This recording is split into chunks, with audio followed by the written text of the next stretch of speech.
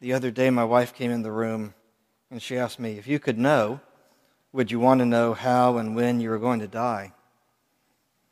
I thought for a moment and said, no, I don't think I would. She said, okay, never mind. That actually didn't happen. I was quoting someone else. Stephen Wright, a stand-up comedian from the 1990s. If you don't know who Stephen Wright is, there's a huge deficit in your education which can be healed with a short visit to YouTube. I didn't want you to think that actually happened to me. But I guess some people would want to know when and how they're going to die, because it seems like there's a lot of people who want to know when and how the whole human story comes to an end. There's lots of speculation out there about the end of humanity and the end of the world and all these kind of things, all kinds of apocalyptic catastrophes, global cooling, global warming, and asteroids and viruses and nuclear holocausts. And this was new. I just learned about this week. Genetic mutations that will cause infertility and the whole human race will die out. A number of creative picturings of the end of humanity. And I guess in a way, Christians aren't immune from this kind of speculation. Of course, we don't speculate about the end of humanity, but we speculate about the end of the reign of evil in this age. And our readings this morning provide a foundation for all kinds of views on the end of this age, the coming of God's kingdom, the return of Christ. And there's lots of questions buried in these readings with lots of answers. In our Mark reading, for example, is Jesus talking about the destruction of the temple in Jerusalem? Or is he talking about his return to earth to reign over God's kingdom? Or kind of both? Speaking of God's kingdom, is God's kingdom here on earth now? Or is it coming in the future? Or is it kind of both? Are we now building the kingdom that Jesus will reign over? Or will he impose it directly on his return? Or is it kind of both? Will there be a time of tribulation before the coming return of Christ or not? Do those days and times that Daniel mentioned provide some kind of schedule of this tribulation? Will there be a rapture of some sort or not? And what events might precede it? In looking at these readings, and thinking about all these questions, I'd like to take as the text of my sermon a passage from the reading from Daniel chapter 12, verse 8. I heard, but I did not understand. I heard, but I did not understand. I suppose I could engage in speculation for a while about what I don't understand. And I don't mind a bit of speculation from the pulpit from a brief moment or two, as long as it's clearly marked that way. But I'd rather not devote an entire sermon to speculating about what I don't understand, and I'm guessing you would probably appreciate it if I didn't, and rather talk about what I do know for sure. Samuel Clemens, Mark Twain, once said, it's not the part of the Bible that I don't understand that bother me. It's the part of the Bible that I do understand that bothers me. What I do know for sure, and what Anglicans officially hold to be the only sure thing we can say about the matter, is what we proclaim every Sunday in our communion service. Christ has died, Christ is risen, Christ will come again.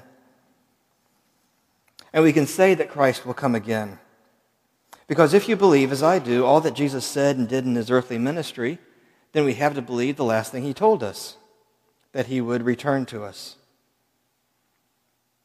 And if you're going to believe that Jesus performed all these miracles, that he died for our salvation, that he rose from the dead, and that he ascended into heaven, then you have to believe what he said before he left, I'm going to return.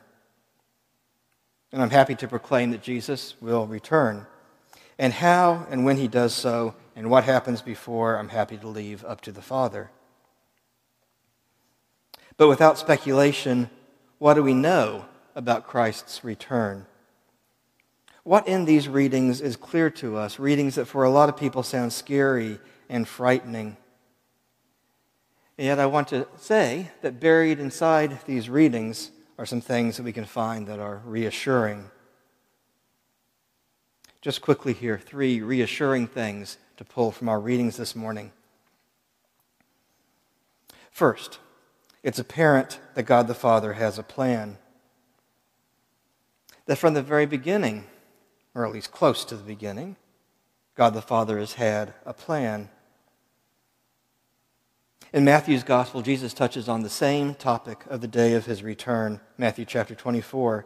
And Jesus says, "But concerning that day and hour, no one knows, not even the angels of heaven, nor the Son, but the Father only." And yet, even during Jesus' lifetime, Jesus says the Father has a plan for the day of my return. At the beginning of time, at least as we understand it, God the Father had a picture of the universe, had a picture of planet Earth, populated by humans he had created to be in his image. Humans created in the image of God. Whatever that word, that phrase, image of God means, what it means is what the words mean in Hebrew. It means a reflection of God.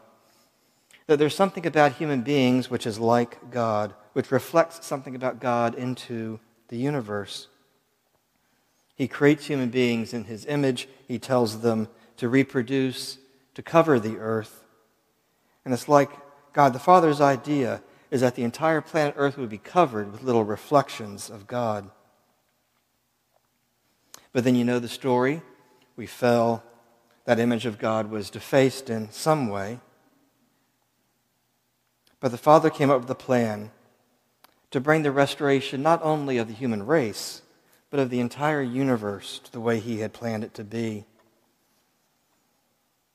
And so briefly, that's the first reassuring thing here. We aren't hurtling towards some type of apocalyptic catastrophe that nobody knows about. What we're hurtling towards is the restoration of the universe according to a plan that God the Father has had since the start of the story. The second thing that I find reassuring in these readings is that we're promised persecution. Well, now, why is that reassuring? Because along with that promise, we're given the promise that there will be endurance. Endurance in the face of these difficult times. Whether Mark is talking about the destruction of the temple in Jerusalem, or if he's talking about his own return at the end of time, or both, Jesus says tough times are coming. Don't be afraid. Don't be surprised, Jesus says, when tough times show up. I'm telling you all this ahead of time. Elsewhere, Jesus says, in this world, you'll have tribulation. But be not dismayed, Jesus says, for I've overcome the world. Jesus tells us we're going to face tribulation, but we can find that to be reassuring because Jesus says, I have overcome the world. In all 4 of these readings, we're told the story of endurance. Daniel is promised that those who are wise, and we know what wisdom means in the Old Testament, to be aligned with God, to be seeking God. Those who are wise will endure the coming time. Jesus says almost the same thing in Mark, that those who take him seriously, listen to his words, will endure. This entire passage from Hebrews in this context is fascinating because the author of Hebrews is talking to people who've already been through a time of persecution. They've experienced a brief period of persecution, and now life is looking better for them. That persecution has lifted. But the author here reminds them, don't you remember what you went through during that persecution? You were insulted, or you were friends of those who are insulted. Imagine that you're insulted or someone you love is being insulted. You've got to stand next to them. He says you went and visited your brothers and sisters in Christ when they were in prison. How about that for putting a big target on yourself? You're going to go visit your fellow brothers and sisters in prison. You're risking walking into the place where they put people in prison for believing what you believe. But you went. You lost your property to this persecution. You faced all these hardships. But he says, you endured. You've shown yourself you can endure. You can endure the hardships. You can even endure persecution. And the third point that I find reassuring in these readings is the promise of the resurrection. It's buried there in our psalm for today, Psalm 16, which David says, "You won't allow your Holy One to see corruption. You won't allow me to be abandoned in hell." Now, David knew that he had a descendant who would reign over an eternal kingdom. He'd been told this by the prophet Nathan. Now, if he has a descendant who's going to reign over an eternal kingdom, then that descendant can't die. Well, that's what David thought. The twist of the story is that that descendant would die, but that he would be resurrected. You might say, well, that's a bit of a stretch. I'm not the one making the stretch. The Apostle Peter made that stretch. Somewhere else, the Apostle Paul made that stretch. Both Peter and Paul, under different circumstances, went back to Psalm 16 and said David had no idea what he was really writing about. What he was really writing about was Jesus. That God the Father would not allow Jesus to see corruption, in other words, to rot in the grave, but that Jesus would be restored, his body would be restored, transformed in some way, but still the same body. And in our service, we affirm every Sunday that Christ has died, Christ is risen, and Christ will come again. This is not a simplistic formula or a simple summary. Each sentence is linked to the other. Jesus will return. Christ will come again. But even more so, Christ is risen. He'll return with the power of the resurrection. And that power of the resurrection is for those who are buried with him in death. Those who share in his death will share in his resurrection.